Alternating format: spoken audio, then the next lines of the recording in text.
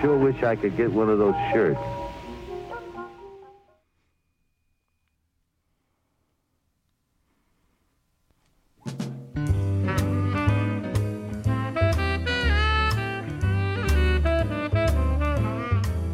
Well, it's over easy. I play the hash browns. Take my hand, mama, we're going to town. Oh, what a wonderful thing to do.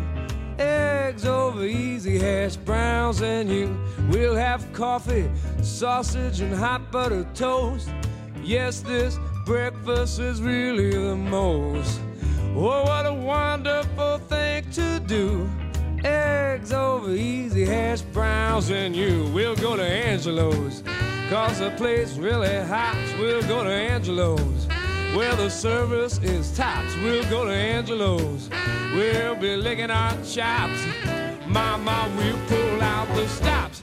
Pop, now when we leave that place, we'll be laughing out loud. Smiling so hard, we'll draw a crowd. They'll say, what's up, man? And we'll just have to boast about the eggs over easy, hash browns and toast. A song about a breakfast date in Ann Arbor. What a great way to start this afternoon's edition of the Living Writers Show on WCBN FM Ann Arbor. I am your host for this summer, Amanda Yulee. I'm sitting in for T. Hetzel on Living Writers. And this afternoon, we have a food-centric and Ann Arbor-centric guest and book that we're highlighting. Gail Offen, welcome to the studio. Thanks so much. Very nostalgic to be here. Why is it nostalgic? Do you have I had friends here? when I went to U of M. I had friends that had shows here, so it's just wonderful to be back at CBN. Oh, this is not your first time here. I didn't realize. But it's a long time. It is nice to see you here. Thank you. See, we didn't get a chance to catch up. I was screeching in at the very, very last moment before our show started. Gail, your book is Iconic Restaurants of Ann Arbor, and it was published late last year. Is that right? Yeah. And you have taken an amazing research-based approach to Ann Arbor's most wonderful, most beloved restaurants then and now. And we're going to talk about those this hour. I would love to hear, I think it's pretty obvious to our listeners, but why don't you kick us off by telling why you chose Dick Siegel and his song Angelo's to kick off the hour. Angelo's is, we actually put the lyrics in our book. Dick Siegel, who's a longtime Ann Arbor singer, carpenter, a man of many talents, he penned the song about Angelo's in 1980 after obviously a great breakfast there. And to me, Angelo's is one of the most iconic places in Ann Arbor. There's certain restaurants that people want to come back to every time they come to Ann Arbor, and Angelo's is one of them. They're famous for their raisin toast and their great breakfast. And one of the things we talk about in the book is the guy who bought it way back in the 60s. There was a restaurant called Angelo's. His name was Angelo, so he bought it and he didn't even have to change the name, which is great. And his family still runs it. His son runs it. He passed away in the 80s, and it's down by the hospital. People love it. But Dick Siegel took that song and made it famous, and people still play it all over the world. And you're right. Angelo's is a place that people who have been here in their undergrad years or who have been here for a visit, even years ago, will return to Ann Arbor, and that's on their short list. And it's great, too, because when you're a student, you can't always afford these places. And now when people get older and they read the book, they go, now I can afford to actually go back to some of these places that I didn't have money to go to when I was a student. Right. What is it about Angelo's, since we're starting there? What is it about them? Is it just the raisin toast? It can't be just that delicious Why not toast. just... Okay, maybe. But no, it's their homemade breads, their wonderful big breakfasts. And I think it just has that family-run vibe that there's still lines on the weekends. Plus, it's near the hospital, so I think it's very convenient for a lot of people as well. Naturally, sure. Gail, will you tell us how this book came about? It's beautiful, by the way. Thank you. Lots of amazing images of from your collection, some of them, and elsewhere. Yeah. Tell us more about how the book came about. It's funny because I'd written a previous book called Grand River Avenue, from Detroit to Lake Michigan. It's sort of a road trip because it's the Route 66 of Michigan. Grand River starts in Detroit and goes all the way across the state. And a friend of mine was coming from out of town and wanted to know about some restaurants in Ann Arbor. And I said, well, I'm going to get you a book. And I couldn't find any books on Ann Arbor restaurants, which just seems so odd. There's not any books. This is the first one? This is apparently the first one. And so of course, I had to write it because I feel obviously very passionate about restaurants, past and present. But, restaurants in Ann Arbor, when people go to school here, they may meet their spouse here, they may meet some of their best friends, and they have such an emotional attachment to these places. I wanted to capture that as well. So it was so much fun to talk to the people who started these restaurants, people here, long gone. It was such a fun way to find out more about Ann Arbor restaurants. I can imagine. And what was the research like? I'm hoping it involved lots of delicious meals. Lots of delicious meals. But we also had some incredible help from people who are basically archivists. People like Jan Langone, who has one of the largest cookbook collections in the world, and it's at the Hatcher Library. Right, and Susan here. Weinberg, who is on the Historic Commission. Basically, these women would just take menus and ephemera like this and drop it into a box. They're like time capsules. And so we were able to look through and find old menus and old ads and things like that. And we went through old newspapers and made phone calls to people who knew people that were still alive and got a lot of great stories about these places. So it was fun and delicious to research, going back to some of the places that we used to enjoy. That's great. There's something about old menus. I have a little bit of a thing for old menus, too. Yeah? I feel like you learn so much about the time, maybe about the people who ate there, based on what is on a menu, the prices. Mm-hmm. The prices are always fun to look at. And basically what people ate back then, which might be so different from what people eat now. Yeah. Or the same. Or in some cases. Chapatis then, chapatis now. Yes, right. It's still good. And diner food. I mean, I would guess that Angela's menu hasn't changed. No, that's an terribly interesting much. point because the Fleetwood Diner's been around since 1949. It was called the Dagwood Diner. Mm-hmm. But I sometimes I look at that and I think it hasn't changed that much, just the prices. It's still eggs and hippie hash. And the amazing graffiti, as I like to say, in the basement of the Fleetwood Diner, the scariest bathroom with the greatest graffiti. It's totally worth the trip downstairs. Yeah. Well said. Well said. We're talking to Gail Offen, author of Iconic Restaurants of Ann Arbor, and this is the Living Writer Show on WCBN FM Ann Arbor. Today is Wednesday, August 16th, 2017. I'm Amanda Yulee. Thanks, Gail, for talking restaurants with us. So when did you have some history in Ann Arbor? When did you first come to Ann Arbor? And I guess the other part of that question is that your... is that the place and time in your heart that is that is closest to all those feelings of nostalgia that we were just talking about with restaurants? Well, that's a great question because as a child, we have a family cottage, a little cottage on Horseshoe Lake, which is about 10 miles south of here. And I had an uncle who I dedicated the book to that was a voracious eater and bon vivant. And my Uncle Mort would take us into Ann Arbor. We'd spend the whole summer there. And growing up, I'd spend every summer there. And we'd come to Ann Arbor. We'd go to Drake's and have limeade. And we'd go to Curtis's Chicken in the Rough and have fried chicken. And we'd go to the farmer's market. We'd go to Afternoon Delight for the first salad bar in Ann Arbor. And I learned so much about the food growing up as a kid.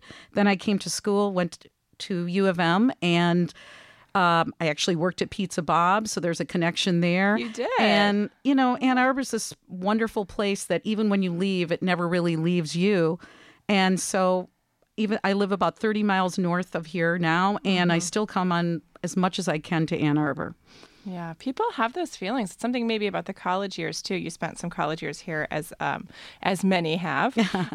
But those restaurants that you went to when you were 18 or 20 years old with friends, and when your life was changing, those are important times. I think that's part of why some restaurants are so deeply held in people's hearts. And it's not even the food necessarily. No, if you look at a place like the Pretzel Bell, which unfortunately is not still around, but when I was doing this book, that was the number one restaurant people asked me about because people used to celebrate their 21st birthday there. Oh, sure. And apparently it was filthy. It had cockroaches. People wrote their names on the tables, but it had an ambiance that people wanted to hang out there. It was always busy and always had people hanging out there. Yeah. So sometimes it's not even the food. It's just what it feels like. No, and the Brown Jug, I think, has maybe a little bit later years. I'm going to put out a call to everybody to please go to the Brown Jug because that whole block is getting torn up, and I'm really worried we're going to lose the Brown Jug because the Brown Jug is the oldest existing restaurant in Ann Arbor. Is that so? It started in 1936, and it's the oldest continually operating restaurant. My Uncle Bob used to make donuts there in the window in the 1940s. Is that right? He was the donut maker.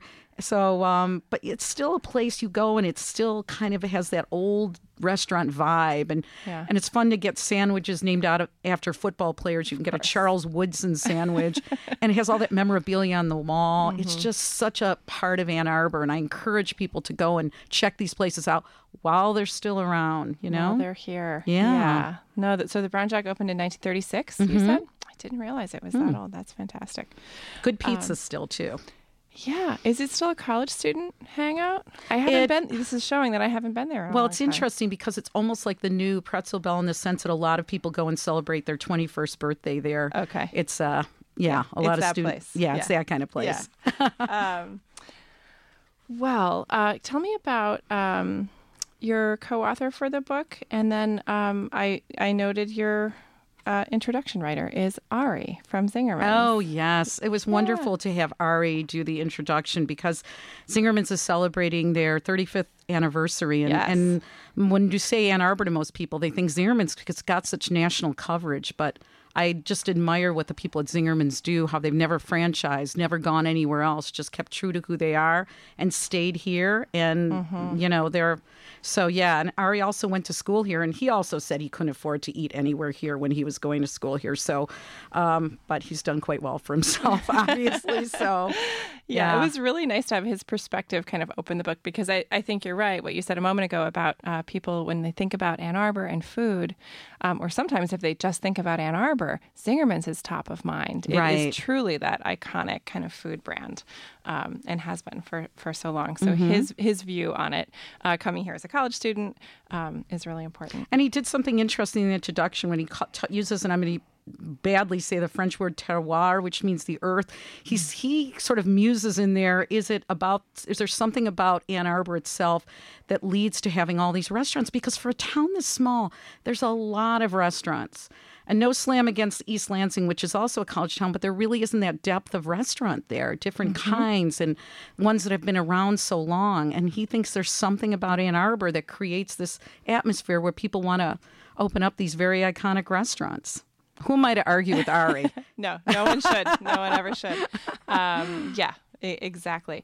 Well, I think we're going to take a quick music break. Okay. We're going to play the next song that you chose for the hour, and it's Scott Joplin. And it's in honor of my co-writer, John Mylan, who's a ragtime pianist and jazz historian. He's written a book on Detroit jazz in the 20s, which is an excellent book. Detroit was the hotbed of jazz in the 20s, and this is his favorite rag by Scott Joplin called the Silver Swan Rag. Let's hear it.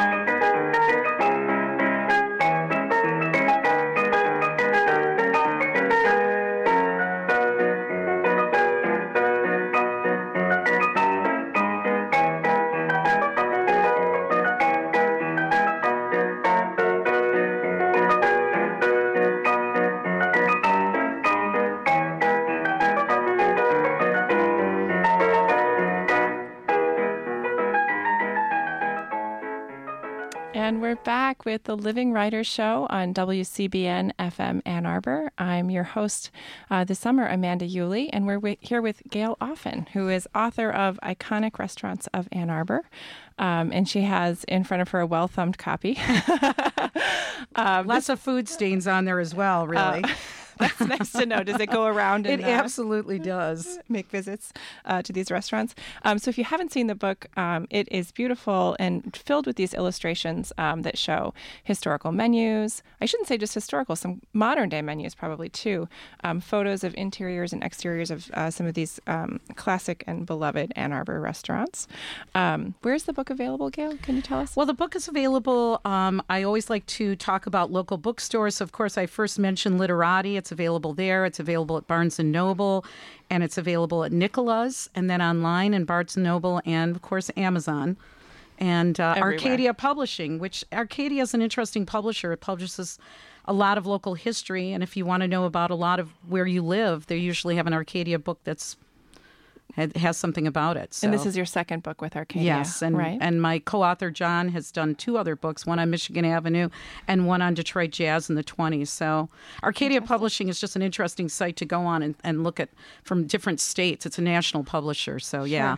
Sure. Yeah.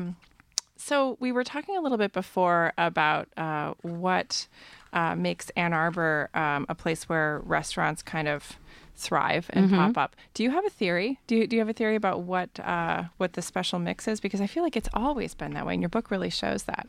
I think it's also depends on what time of year it was. For example, there's certain restaurants that feel very much of their era. For example, back in the 20s, there was this place called the Ritz Dine and Dance, and it's on State Street. And the 20s and 30s, it was this nightclub. And what's interesting now, if you see where CVS is and you look at the sign, it's got an interesting sort of deco sign, and it's an echo of this Ritz restaurant. Really? It's sort of a duplicate. And in this book, we try and tell you little secrets of things you may not know when you walk by. But now when you look at that CVS sign, it's has an Art Deco feel, and it echoes the actual sign from the Ritz. So we like to tell people about the history of what went on around them in Ann Arbor, even though it might not always be apparent. Before there was a CVS. Before there was a CVS, definitely.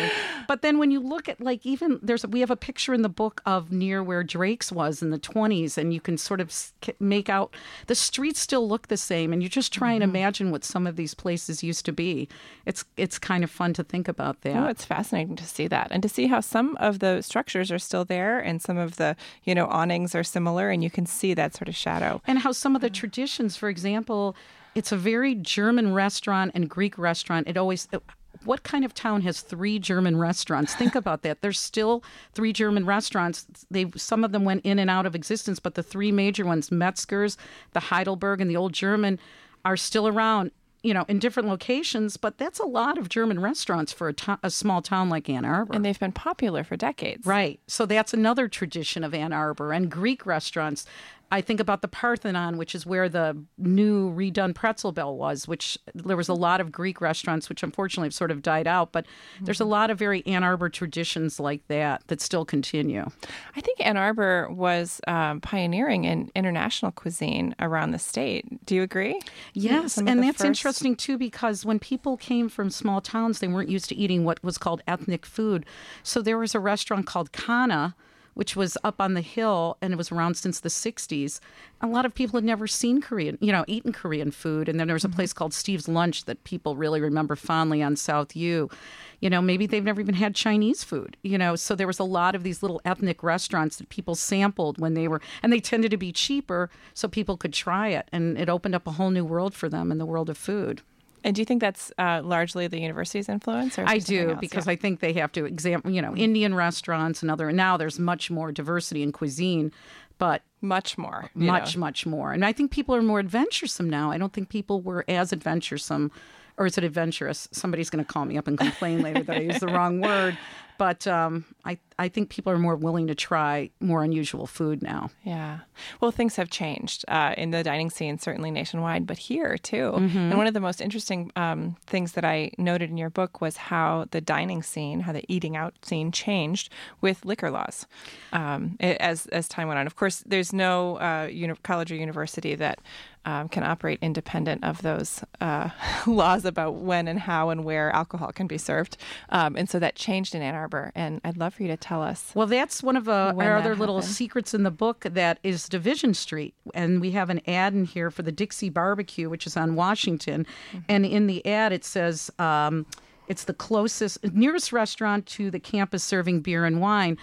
And after Prohibition, Division Street was the dividing line between where you could get liquor and where you couldn't. So obviously the side closest to campus, you couldn't get any beer and wine. And here's the Dixie Barbecue.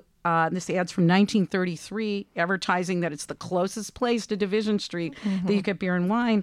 And the Dixie Barbecue on 207 East Washington is still a barbecue restaurant because that's where the Blue Tractor is. And they still serve alcohol. And they still serve alcohol. And you can now Yes. get it pretty much anywhere, but it was a really big deal. So now when you see Division Street, you know why it's named that.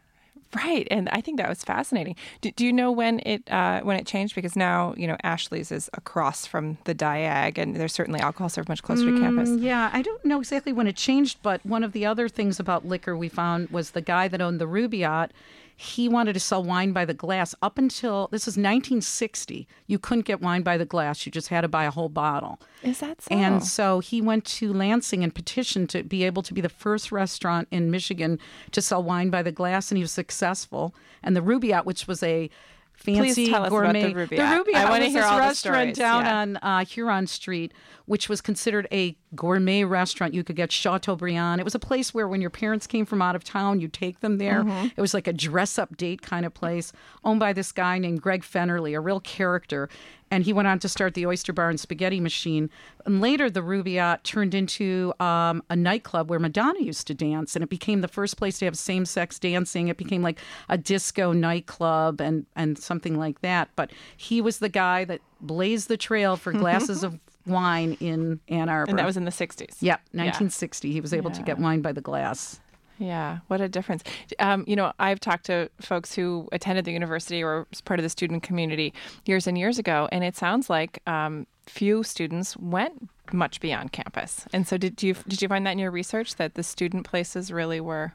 Right, because again, a lot of them didn't have cars like we have now, and I don't want to start like one of those people. The kids today, they have cars, but I just think now students seem to have much more, what should I say, disposable income. I look at the luxury high-rises these students live in, and I think about how we all used to live in crappy houses with broken stairs, which I think is an important part of college.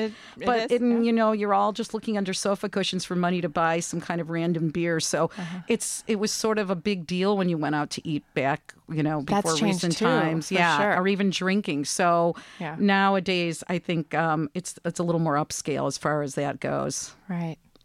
How did you go through what must have been a very challenging process of choosing what goes in this book? You can only fit so much, and I'm sure it's not all here. I'm so glad you asked that, because the format of this publisher is that you have to have a picture or an ad. You have to have a graphic in order to put it in the book. And we wanted to really put in more African-American owned restaurants. We feel like that, unfortunately, is not addressed enough in this book, but you can't put it in unless you can find a picture. And we looked through the libraries, we looked through microfilms. The only African-American owned restaurant we could find was DeLong's Barbecue, Right. which was down by Carytown Noticed that for one. 34 years. We were glad we were able to put this in the book, but we chased down and we never could find any ads or pictures to put in there. So if we do a sequel, we'd love to have anybody out there. If they have any pictures of African-American Call to restaurants or listeners. story, I'd love to put that story in there. I feel that's the part that's really lacking. But everything else, it was, oh my gosh, we had to leave out like at least almost 100 restaurants that we couldn't put in Really? there because we just didn't have room. It was sort of like we went around and ranked them. And and there were some that people absolutely, like the top 3 were Pretzel Bell, Drake's, and this place called the Whiffle Tree on Huron. Those were like the top 3. And then there were some must-haves. So, yeah. There's another book in there. I don't know.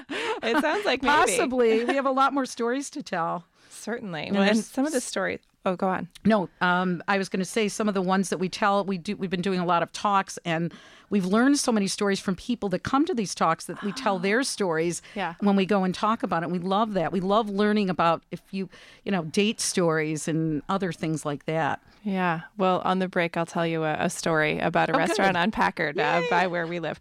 But for now, do you have a story picked out that you'd like to share with listeners and read? Sure. I'd actually, because of the next song that's coming up, I wanted to talk about a very hippie enclave that's very much missed called the Del Rio, which was a bar that was owned by, I'll read it in the book here, and it's about the Del Rio. And it's the headline is All Together Now. Part political movement, part social experiment, and all landmark. The Del Rio had the best bathroom graffiti. Started in 1970 by Rick Burgess, who later owned the Earl, and Ernie Harburg, whose father wrote all of the Wizard of Oz lyrics. It ran as a cooperative with the staff deciding everything. Anti-war and feminist groups met here, part of the cultural mix as eclectic as the music tapes along the walls. Burritos and chewy whole wheat pizza were popular, along with the Zapata and the Tempe Reuben. Many menu items were named after the staff, like the Det Burger, named for cook Bob Detweiler, and that was a hamburger steamed in beer. And Chef Sarah Moulton started here. Amazingly, this hippie halcyon lasted for 30 years. The new owners changed things up, and the spirit was gone. It closed in 2004. But for many, late afternoon sunlight, streaming through the window, live jazz on Sundays, and sipping a Bass Ale will always be pretty close to perfect. Pretty great description of what it was like to sit in that Del Rio in the afternoon. And we have some great pictures in there that will really bring back memories for people. Certainly. When you describe, and we'll get into the song that is corresponding to that in a minute, but when you describe the Del Rio that way, I wonder if you could speak to restaurants as community spaces. Restaurants that speak to people as it's more than just a meal, but it's restaurants as a place to connect. That place was a real, from everything I've heard, it was a real gathering place for groups. Everybody was welcome, and back then it's not as welcoming as many restaurants were now. So there was a lot of anti-war groups. There was a lot of feminist groups. There was a lot of groups that weren't allowed to meet on campus necessarily because they were considered too radical. And so they found a home there because, as I said, everything was decided communally. I heard these great stories about sometimes you'd wait an hour for your hamburger because they decided communally they were all going to take a break and they weren't going to serve your hamburger. But everything from menus to what music was going to be played, everything was a communal decision because it is so what I call of its time. It was like run like a co-op. And I think it's a beautiful snapshot in time where people went there fully expecting that experience, never knowing who you might see, and just being able to hang with whoever was in there. And on that note, I wonder if we could trouble you to read the other part of the Del Rio. I've heard a lot of great stories about working there. So one former Del Rio wait person remembers a night when the Colombian soccer team came in, broke glasses, and caused general mayhem. In the midst of chaos, a couple came in and quietly ordered burritos and a beer. It was not until the next morning that the staff member realized the most normal part of her night had been serving Patti Smith and Fred Sonic Smith. Author, historian, educator, and incredible source for this book, Susan Weinberg and her husband Lars Bjorn met at the Del Rio in 1976. She calls it her bicentennial romance, and they married 7 years later. Every August, they celebrated their wedding anniversary, and they always made sure they got their regular table near the door. And there's a picture of them in the book. It's a wonderful picture. Yeah. And he's a professor as well, so I think they're very well known around town. Restaurants as community spaces. I'd love to talk more after this song break, maybe about restaurants today in Ann Arbor that are serving that purpose. Okay. But for now, let's hear Commander Cody and his Lost Planet Airmen. And of that era, that's why of the Del Rio era. Yeah. Mm-hmm. Perfect. Let's hear it. I told you a million times how I love you. Now, honey, your old fickle heart won't let me in. So I'll just relax here with this glass of gin. Head for the ozone again. Here we go now. I'm lost in the ozone again. I'm lost in the ozone again. One drink of lost in the ozone again.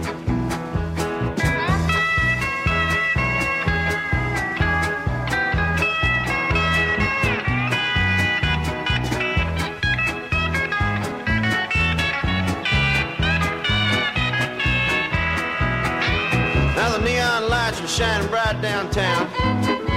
There's 1,000 swinging doors gonna let you in.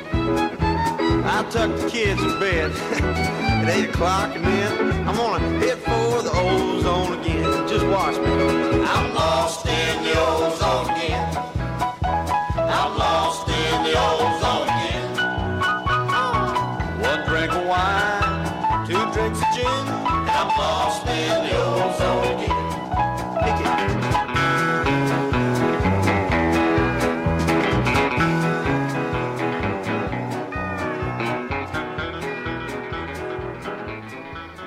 And we're back at the Living Writers Show here on WCBN FM Ann Arbor. We're here with Gail Offen, who is author of Iconic Restaurants of Ann Arbor, and we are talking food and meals and restaurants and good stuff to find in Ann Arbor. That was Commander Cody. Mm-hmm. Commander Cody's a real 70s band. It's late 60s, early 70s. Sort of, they formed in Ann Arbor. They went on to have a lot of national hits, including their biggest hit was Hot Rod Lincoln. But I think about that music, and I think it's a perfect example of what went on in the Del Rio, the kind of music they play. And, you know, a lot of musicians, when they would come and play Ann Arbor, after their shows, they'd come and hang out in a lot of these Ann Arbor bars. The Del Rio was one. Mr. Flood's Party was another one. That was also on Liberty and had these incredible Tiffany lamps. I don't even know if they were real. They might have been, but they had Allen Ginsberg did poetry readings there. Bonnie Raitt used to hang out there. Johnny Winter. They even had a porn star named John Leslie as their bartender. But those were places these musicians like Commander Cody would just go after and just stay for hours and hang out there. Part of the culture. Yeah. In addition to sort of famous people and visitors coming through town and hanging out, I think restaurants can be this place where people come together, ordinary people, people who live here. Mm-hmm. And I wonder how you see that change in restaurants, either in Ann Arbor or elsewhere. I mean, has the internet, has our sense of connecting digitally changed that craving that people have to kind of get together over a plate of food or a beer in town? I still think Ann Arbor has places that are community gathering spaces, and I think about Dominic's. I think that's a perfect example of, and I can't obviously speak to other towns, but when I think about Dominic's, first of all, Dominic's goes on the U of M schedule. It opens up the week after spring break, and it closes after the last home game. It's a family-run place. They have this beautiful courtyard, and to me, when I went to school here a long time ago, and if I look now, it's exactly the same. It's just there's more piercings and things like that, but it looks at people, the fountains, and there's these picnic tables. So I find that interesting that people are still willing to sit with perfect strangers. There's not that many, Mark's Carts is sort of like that, where people can sit and just with people they don't know. But there's something about Dominic's that, and they used mason jars before they were trendy to serve sangria. There's something about They're way ahead of trends on the sort of family style seating and the mason jars. And that was back in the late 60s, early 70s. And it hasn't changed at all. But I look at that place and you have such a mixture of people, students and teachers and just everyday people all sitting in a beautiful summer afternoon enjoying a glass of sangria. And communally, usually. Communally, exactly. And then I think about places like Frank's, which is one of the last of the old-time counters and breakfast places on Maynard. And that place I find interesting because they frown on you for using electronic media there. They don't want you to, if you take out your laptop there, you're talking on your cell phone. Everybody gives you a dirty look at Frank's. It's not going to happen. That looks like something out of an Edward Hopper painting in there. And that's another one of those places I tell people. So I think people still are seeking out these places where they can talk to each other face to face and still have this experience in sort of an old-fashioned setting that makes them feel comfortable. And I think that's very important. I think Ann Arbor has a lot of those, maybe more than other places. You just said setting, and I feel like a lot of what we're talking about here is not food. I mean, we can talk about the raisin toast and the delicious things at all these places all day long, but it really is what really distinguishes some of these places is the vibe and the feeling, and some of it's the furniture and some of it's other things. But can you speak to that a little bit? Well, I think it's also, I think it's also the fact that a lot of these places are still family run, and I think people get that vibe that there's someone there who's at the helm and still really cares about what's going on and about the quality of the food and what's happening. For example, Le Dog on Main Street that used to be on Liberty, that big red fun-looking place. That's started by Jules and his wife, and now his son is carrying on the tradition. So you can, and they make these, it's the world's best lobster bisque. I'm going to throw down and say that. And the soups are amazing. They're all made from scratch. I've been in the tiny kitchen, and you can't believe what they turn out. But I think that's an important part of it, too, is that you sense there's families and traditions behind some of these places. And that's what makes you go back. Obviously, the food, too, but you feel good about going to these places. You do. You feel good spending your money there, and you feel good because they're not chains. And no Main chains Street, in this book. We should have said that maybe at the top of the hour. There are no Life is Good. There should be less Life is Good stores on Main Street. I'm a one person. Get that store. We're not in Petoskey. We're in Ann Arbor. Get that store out of here. But and I always tell there's some of my favorites, and Le Dog is definitely one of them. Jules and Ika are really, you kind of name them out. I think toward the end of the book, you've got a section on the real icons, sort of the people that have made Ann Arbor what it is. And I can think of those two, Jules and Ika of Le Dog, and certainly Paul and Ari of Zingerman's. I think of Ali at Jerusalem Garden. I was just at Jerusalem Garden, and he's an amazing guy, too. What is it about those? Is it just a family-run business thing? I mean, it's not necessarily true of Paul and Ari, for instance. But what is it that makes certain people in certain places so integral to the restaurant scene here? I think people like seeing the same people when they go each time. If they see, like you're saying, Jules and Ika, or they go to and see Ali they see the owners on the premises, they get this sense of comfort, like things are okay because the owner's there. And the son of Dominic runs Dominic. So you go there and your expectations are higher because your expectations are higher because you see the owners there on the premises. I think it gives you a certain reassurance that, oh my gosh, everything's going to still taste the same and it's going to be wonderful. But another thing that sort of relates to that is how people, when you said Ari and Paul, so many of the people that started their own restaurants met at other restaurants. At Maud's, in Ann Arbor. So I talk about how at Maud's, all the people that run the Zingerman's businesses all worked together at Maud's, which was a restaurant on 4th Street. And then they all went on to form Zingerman's. And the guys that all worked at the Gandy Dancer all went on to form Real Seafood Company, Grazzi's, and all those restaurants. So people met each other, they worked with each other, and they said, hey, let's start a band. Let's start our own restaurant. And I find that fascinating, the genesis of how some of these restaurants were them all just starting out together as dishwashers. It's shoulder-to-shoulder work in a restaurant. I find that really incredible, and it still continues today. Who knows what restaurant is being formed by somebody working somewhere right now, a whole team of people. That's the next generation. That's exciting. Maybe. Yeah. What did you have at Jerusalem Garden? Were you just there before coming here? I love their tabbouleh because they make it with quinoa, and they have, their lentil soup cannot be beat. And if you go online, you can see Ali making, I think literally a ton of hummus with this giant machine. But there's a family-run business. The picture we have in the book of it is the old one, and his father started it. So again, here's a family-run business. I remember his father sitting with his little hat in the corner of this tiny little restaurant, the Jerusalem Garden, and it was always packed. But it was packed for a reason because the food is so great there. Can't get any better. Yeah. Our guest today on Living Writers is Gail Offen. She's author of Iconic Restaurants of Ann Arbor, and I'm your host, Amanda Yulee. Frank Yulee is running the board as our engineer today on WCBN. Gail, when I flipped through this book a number of times since you gave it to me, and I've enjoyed it every time. And then I sat down a few nights ago and I read the whole thing because I wanted to really digest. That was not a play on words, but I digested the book. No, I love puns like that. And the next morning, I woke up and there was only one thing that could possibly satisfy me, which was a muffin from Afternoon Delight, because you really do such a wonderful job of kind of portraying for the reader what those foods are. I don't even remember what you said about the muffin, but I had a peach muffin the next morning on my way to work. Well, because I had to. It's a family. It's one of the, again, it's a family-run business. The most wonderful guy, Tom Hackett, has been running it. Who's still there? Who sold me the peach muffin. And as he says, he's only down to working 7 days a week. And what he loves is that he's on his third generation of selling people brand muffins. And like I said, he had the first salad bar. He gets such a kick out of it, but there's still a line on weekends. And when you think about where in the world is there a line for a brand muffin, Ann Arbor is the place. Yeah. To me, that's still one of the iconic restaurants of Ann Arbor is Afternoon Delight. And I'm so thrilled it's still there. It is very much still there. And they have, I think, some of the same dishes that they probably had when they opened in the 70s. Yes. The bran muffins. The bran muffins. And the kind of baked potato with the stuff in it and the cheese and whatever else they have that is so wonderful. Yeah. Frozen yogurt piled high.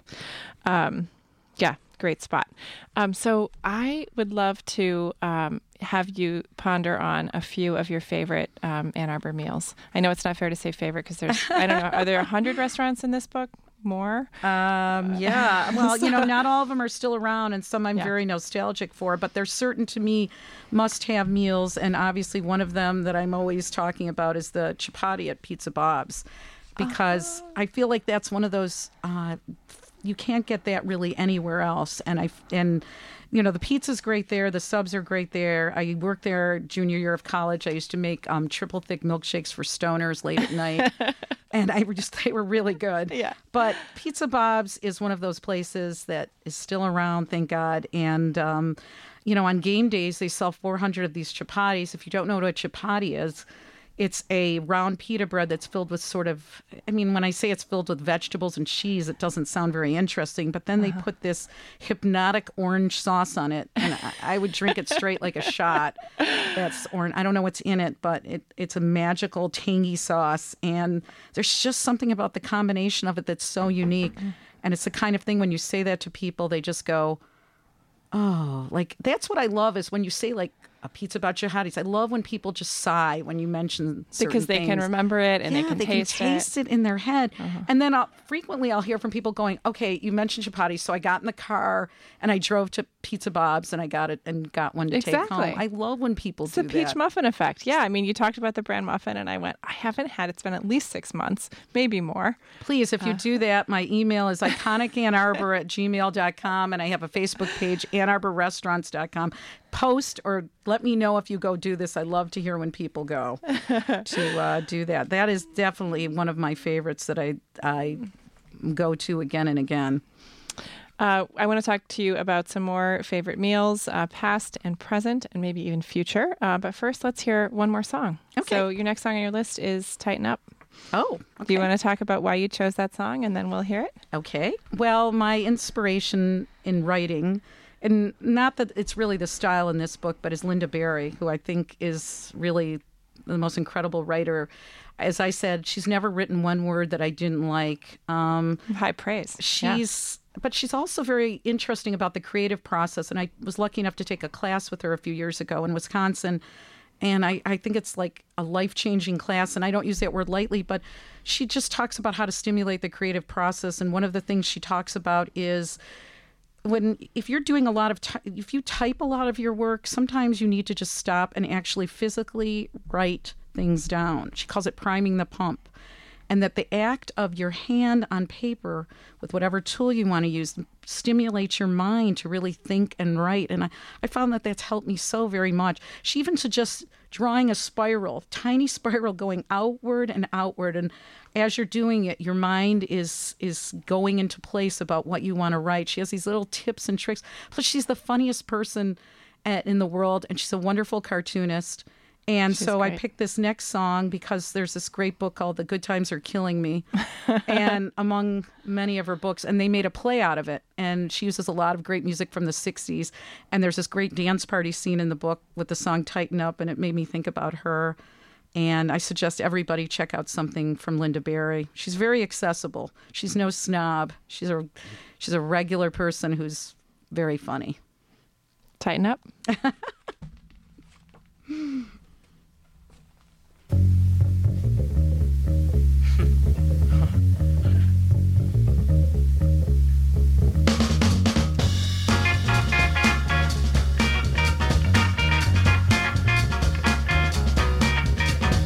Hi, everybody. I'm Archie Bell of the Trails of Houston, Texas. We don't only sing, but we dance just as good as we want. In Houston, we just started a new dance called the Tighten Up. This is the music we tighten up with. First, tighten up on the drum. Come on now, drummer.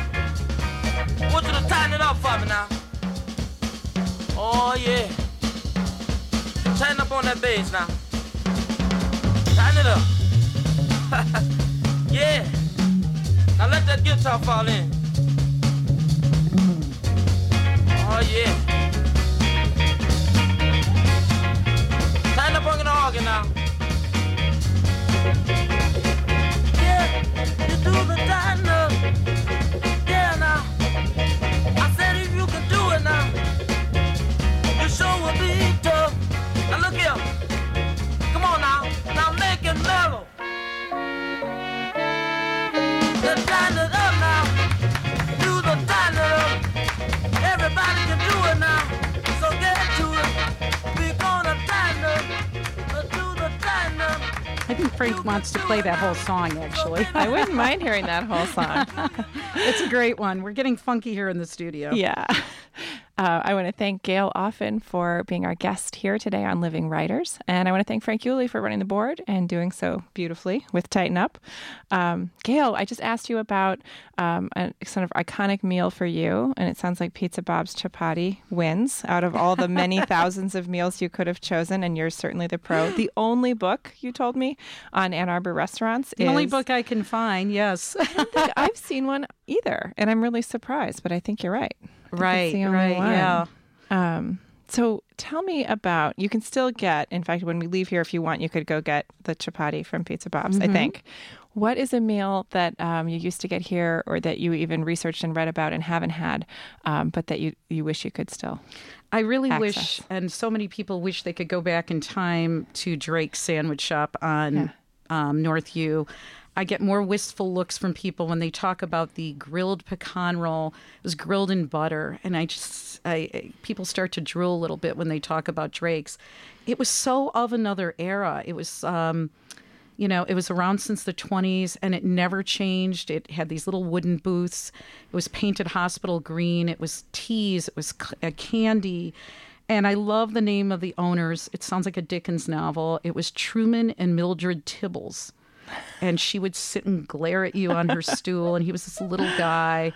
And their staff wore these smocks, and they would go on these step ladders to get these jars of candy up from. Wow. I mean, it really was from another era. Sounds like I know, and it didn't close until the 90s, and it never ever should have closed and become a Bruegger's Bagel. It never should have. That should not have happened. I have a picture in the book that my mother went to school here, and she used to study there. It looks like her having a little cigarette in the booth here, but it was just a cozy, unique spot. And when you were saying about food from another era, I love that one of their biggest sellers was an olive sandwich.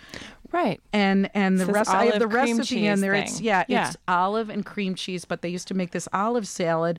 They used to take grind up olives, put mayonnaise in there, and mix it up, and it was this olive sandwich. And people loved it. And it was still on the menu, again in the 90s. And it was just, Truman Tibbles used to leave the back door open for police to come in at night and just help themselves to candy was that widely known? That was Or something just- I found out, is that he would leave the door open because he'd be there at night doing inventory, and police would sneak in and get cake and or a cup of coffee. But what I love about that is the address was 709 North University, and the police would call in to the dispatcher and say they were going on a 709, which meant they were sneaking off the drinks. That was widely known, and that they were always I didn't know that. there. And a lot of people, they had exotic teas like Thai food tea and teas from around the world. So a lot of students, this was their first exposure to things exotic like that. And it just, if you look at the pictures, you just want to go back in time.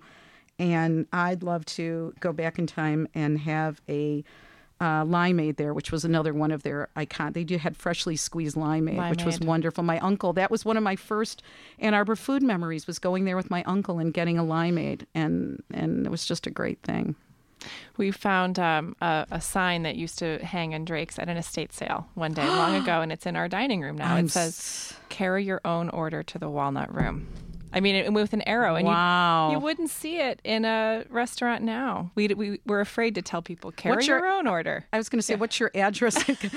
And when are you not home? No. The Walnut Room was, it was formerly, that was the early name for it upstairs. Then it became the Martian Room as a, oh, wow. That's wonderful. So that was upstairs. It was later on became known as the Martian Room, right? And the whole 50s space craze. It became different. The Walnut Room was the old days. And and there used to be music up there as well. Mm-hmm. So that's a wonderful sign. Oh, treasure that. I'd love to find something like that. We do. So what about a future iconic meal? What's a restaurant that you have your eye on that didn't make it into the book because maybe they don't have their icon status yet, but you predict will? I think Spencer is an interesting restaurant. I think the way they run it is very interesting. I also think some of the restaurants at Mark's Carts, depending on what's there, have a future, and it's almost like a test for some of the restaurants. Like Miss Kim started out as a cart at Mark's Carts. Mm-hmm. As did Lunchroom, and they're expanding now to a second restaurant. And I think the restaurant Mani Osteria has a great following as well. You know, it's hard to tell what's going to stand the test of time. For example, the Real Seafood, which has been on Main Street since 1985, when they moved on to Main Street. Now, this is hard for your listeners to believe, but everything was happening out at the malls in 1985. Main Street was dead, dead, and they thought they were stupid to go onto Main Street. Now you look, and there's nothing at Briarwood anymore. Right, there's not. The tables have turned, but it's still. I was at Real Seafood a month ago, and it's still a really good restaurant. The guy that founded that learned everything from the Gandy Dancer. He was a waiter at the Gandy Dancer. They all met and went on to start their own restaurants. So, Gail, can you tell us a little bit about food writing? Have you done any food writing where you're really describing meals and kind of reviewing restaurants? This is a little different. This to me is more historical writing and reporting. But have you tried your hand at any food writing? No, but I read a lot of food blogs, and I think eventually I'd like to have my own food blog. But this is sort of a first step into it. I come from a family that loved to cook. I had a grandmother that had made magical pies. They were wonderful. I had a cousin who used to have a tape measure and measure everybody's piece to make sure he got the biggest piece. So, That's a good anecdote. Yeah, there's a lot of rivalry. I had a wonderful grandmother who was 4'9" and was a great baker and cook. And so I'd love to write about her someday. But yeah, I'd love to write more food books. And this was a great start. What are you writing now? Are you working on anything? I'm just freelancing, doing different kinds of writing. I'm actually, one of the things I'm working on is for Al Dente Pasta. They're doing a new, and she was the former chef at the Blind Pig. And she went on to start Al Dente Pasta in 1981 out in Whitmore Lake. It's incredible handmade pasta. It's wonderful. Her name's Monique Deshane, and Zingerman started carrying her pasta, and now it's sold nationally, and it's all still handmade in Whitmore Lake. It's wonderful pasta. It's spectacular pasta. I'm very really familiar. Great. So you're working with them? Yes, and I'm open to any other food projects as well because I love, I always like to say food is our last legal pleasure. And so this was a great start in down the world of food. Great. And I always ask our guest authors on the Living Writers program to talk about what you're reading. So do you tend to read nonfiction and historical work like this book, or do you tend to read fiction? I think I read a mixture of both, but I do love to go back and look at old cookbooks. In addition to the fiction I read, I love to collect old cookbooks because, again, they're from an era, and to know what people were doing and eating during a time. I'm so fascinated by that. And for example, I love reading books like Ruth Reichel. And she actually, I have an anecdote about her. She worked at this fancy French restaurant called Le Seine. Why don't you read it? I have it right here. Please read it for us. But I highly recommend her memoirs because she went to U of M. And she has and they have recipes in there as well. There's Tender at the Bone, Comfort Me with Apples. She's a really good, she was the former food critic at the New York Times. Mm-hmm. She's great. And she helped with this book. She sent a couple anecdotes. Oh, and so I highly recommend her books. And this was a place I was fascinated with called Le Seine, which was a restaurant on Main Street. And the title is French Lesson. An authentic French restaurant with 9 co-owners who knew little about running it. What could go wrong? Le Seine is the stuff that legends and cautionary tales are made of. Converting the Sugar Bowl restaurant took more than $200,000 back in 1966. Crystal chandeliers, Limoges china, and a grand piano set the mood. So did Chef Alexander Jeans, who trained under the creator of Crêpes Suzette's. Service was intimate and hushed, and the waitstaff spoke French. Ruth Reichel worked there. And although her salary was only $1 an hour, she would take home around $26 a day in tips. We have a menu here from 1967 that has classics like Duck l'Orange and Chateaubriand for 2. The special salad was made tableside along with flambé desserts. It was hard to have a meal in under 3 hours, but those who had the time loved it. High prices, mismanagement, culinary tantrums, and an old leaky building all led to La Mort for La Seine. Ambitious but delicious, Le Seine closed a year and 2 weeks after opening. A sad story. I know. And I think a restaurant like this today, if you look at some of the restaurants in Ann Arbor, it would probably do really well. But back then, 1966, people didn't want to spend that kind of money in Ann Arbor. It was, I love that sort of, again, I love snapshots in time. And to me, that's a real snapshot. There's actually a book called How to Grill a Gourmet that was written under a pseudonym by one of the owners about how everything went wrong and they just kept pouring more and more money into it. Really? And then it closed. So it's a fascinating story. It brings up a good point because the definition of iconic in this book is fascinating, right? So some places have been around decades and decades. La Seine, a year and 2 weeks. There is a certain something that unites all these restaurants and makes them important to Ann Arbor's culinary history. But anything with the story, I am interested in. Yeah. I love the story about the Nobel Prize winner for physics in 1960 was a U of M professor named Donald Glaser, and he used to hang out at the Pretzel Bell, and he invented this bubble chamber theory that they said he came up with while he was watching the bubbles in a glass of beer go down a glass. So there's little bubbles in there. And they say that he got the idea for this bubble chamber theory by watching the bubbles go down the glass of beer. And those that know him say he would repeat this experiment over and over again. I love the story because he hung out there and it tells you that drinking beer can sometimes lead to Nobel Prizes. Can lead to wonderful things. Yeah. We're almost out of time. This is the Living Writers Show on WCBN FM Ann Arbor. Gail Offen is our guest. Gail, I think I promised in my promotional email that we would talk about Fraggles because as far as I know, it's an only in Ann Arbor thing. Mm-hmm. Can you give us the very quick, what is a Fraggle? Absolutely. A Fraggle is a deep-fried bagel it's not enough to deep fry it. Then you roll it in cinnamon and sugar. Started by the Bagel Factory, which was on South U. Shaky Jake used to like to hang out there, another iconic character. And now you can still get them at 12 and Telegraph. The Bagel Factory still exists in Southfield if you're willing to make the drive. Mm-hmm. It's worth the drive. But you have to eat them while they're hot. That's the secret. Yes. Thank you for explaining Fraggles to us, and thank you for joining us. It was so nice to get to know you and your book, Iconic Restaurants of Ann Arbor. It's been fun. We are going to close the hour with Red's Boogie, right? Is that our last song? From the Blind Pig, where they used to have a lot of blues players, and this is one of them. He used to fall off his stool on a regular basis, Boogie Woogie Red. Here it is.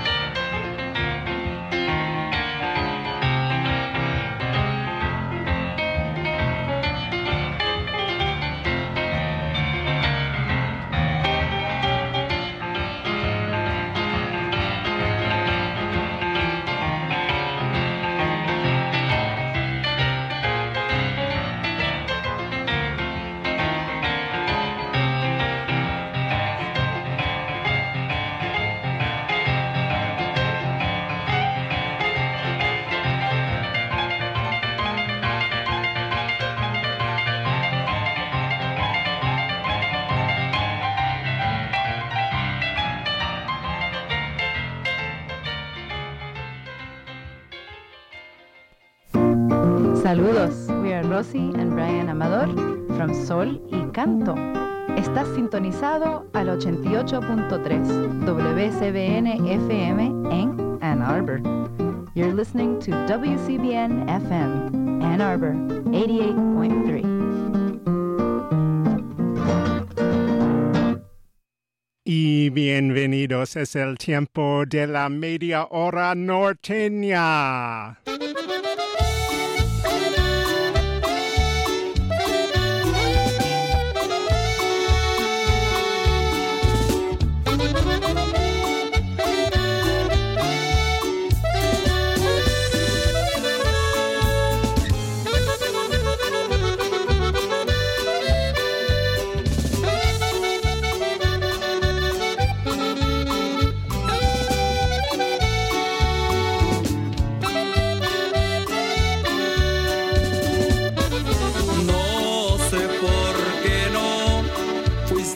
Sincera, dejaste que yo más te quisiera y seguí entregándote todo el corazón para que en mí tuvieras amor y comprensión. Cuando todo era más bonito, vi por fin lo triste de